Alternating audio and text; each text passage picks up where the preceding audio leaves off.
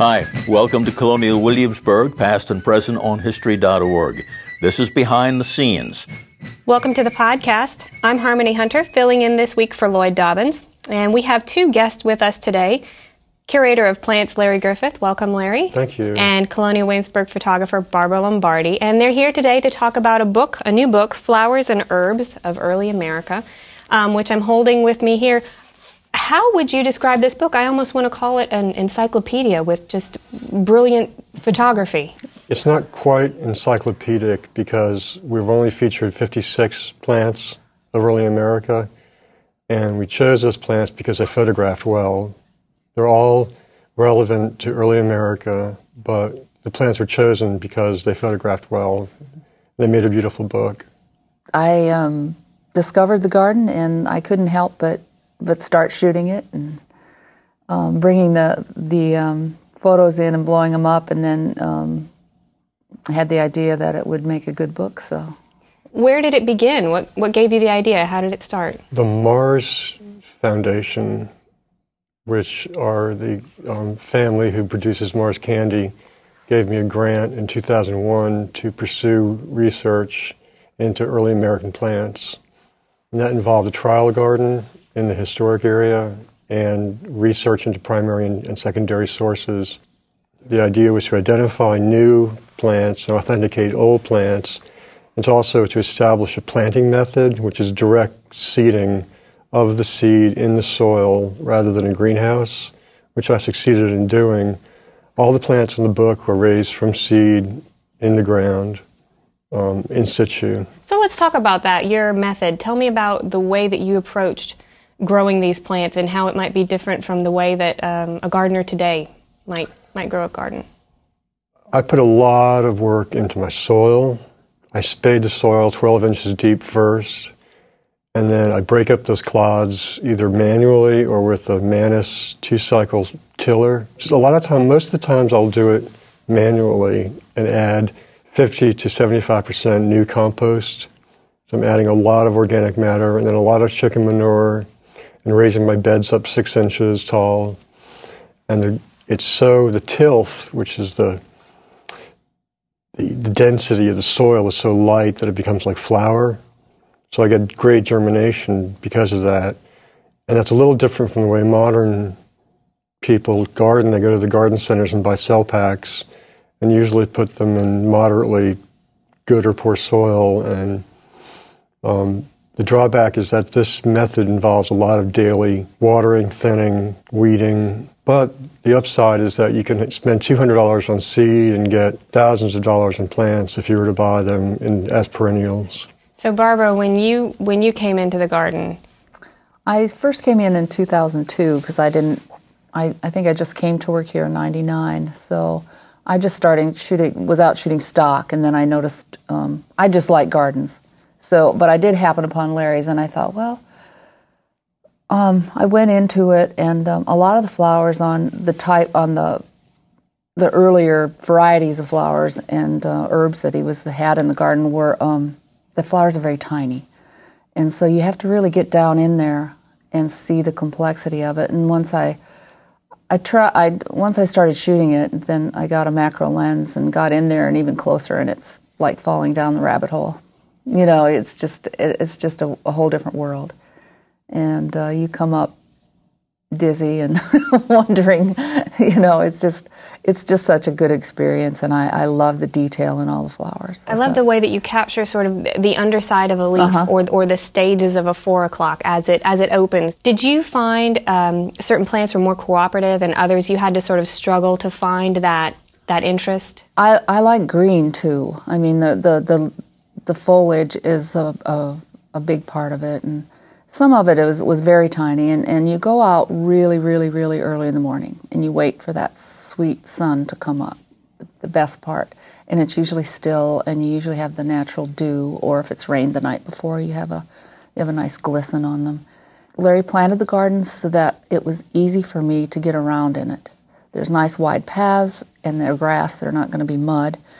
And so it was really a nice garden to shoot in. And then as we went along in the years, we were even more mindful, and we'd put certain plants that didn't catch the sun quite right, we put them in a better spot maybe the following year. So it was a process. I think in terms of the way the flowers were photographed, I use the word in the book, the architecture of the flowers. That's right. Flowers have a three-dimensional quality to them. Yeah, and so just capturing the angles and shooting it in different ways, and the sun catching it either on the front side or the back side. I like backlit things. And anytime you have special weather like fog or snow or, in spring everything's fresh and green and, really anxious for the for the season. So it's you just go out and capture those moments. So to capture the way it was, I think it's patience, a lot of patience. And we like bugs in the pictures. Yes, and they're the important part of the garden. Yeah. Tell me more about bugs.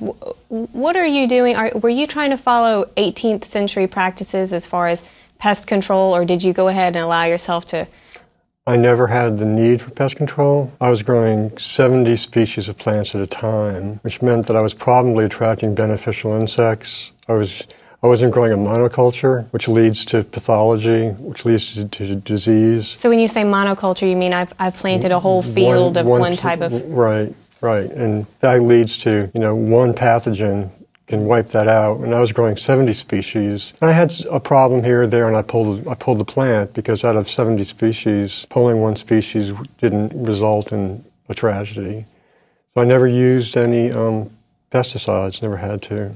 Tell me more about that test garden. What were you trying to find out? Trying to find out how well these plants germinated from seed, what they actually looked like, because a lot of these plants are on these old plant lists, and we've seen them 20, 30, 40 years ago. We haven't seen them recently, how they performed, how well we can now grow them in greenhouses, put them in cell packs and get them into gardens, and how long they flower, because these flowers are not modern hybrids. They don't flower for 6 months. So we need to know how long they do flower and whether we'll need 2 or 3 crops of the same thing for a season rather than one crop of a modern hybrid marigold, which you can't use anyway. So the purpose of the book was to find plants that we can use in the gardens. How did you know what plants would be authentic to the time period? There are about 11 historic plant lists that are relatively well known, which gives me a very, very limited palette. But then I found 2 or 3, 4 original sources of plants. And also I would just Google plant names. I was like working at it from both ends, from kind of a randomized end and this 18th century plant list end. A lot of times I'd find European herbs, European flowers, and try to find an American reference for it. And a lot of times I did. A lot of times I didn't. A lot of times we know plants were growing in 18th century England, and we're not growing over here, which is disappointing for me.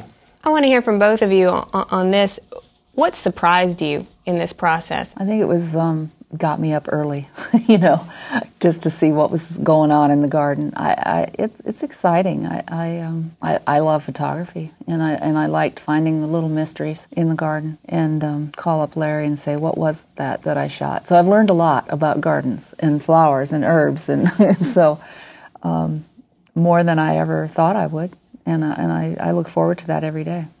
The biggest deal for me was finding out what a lot of people already know, that the birth of botany goes back to the 3rd century BC, and a lot of colonial plants are in that Greek herbal of 300 BC. Iris is a Greek name, and Daphne is a Greek name, asphodel is a Greek name, and I just became really enamored of this tradition of colonial plants having Greek origins. The vitex, our blue-flowered summer shrub, is an ancient Greek shrub, and there's sort of a poetry in those names. So I see this botanic link going from the colonials back to the Renaissance, back to the ancient times. Did you have anything that emerged as a puzzle throughout the process? Was there something you thought you should be able to find? Something you thought would thrive but didn't? The greatest hurdle here in Virginia is heat. What will survive the heat? And I found some plants that thrive in the heat, which are really cool. Like what? Pentapetes or scarlet mallow. Jefferson uses it in 1811. Has this changed the way that you garden, the way that you look at your flower beds at home? Oh, yeah.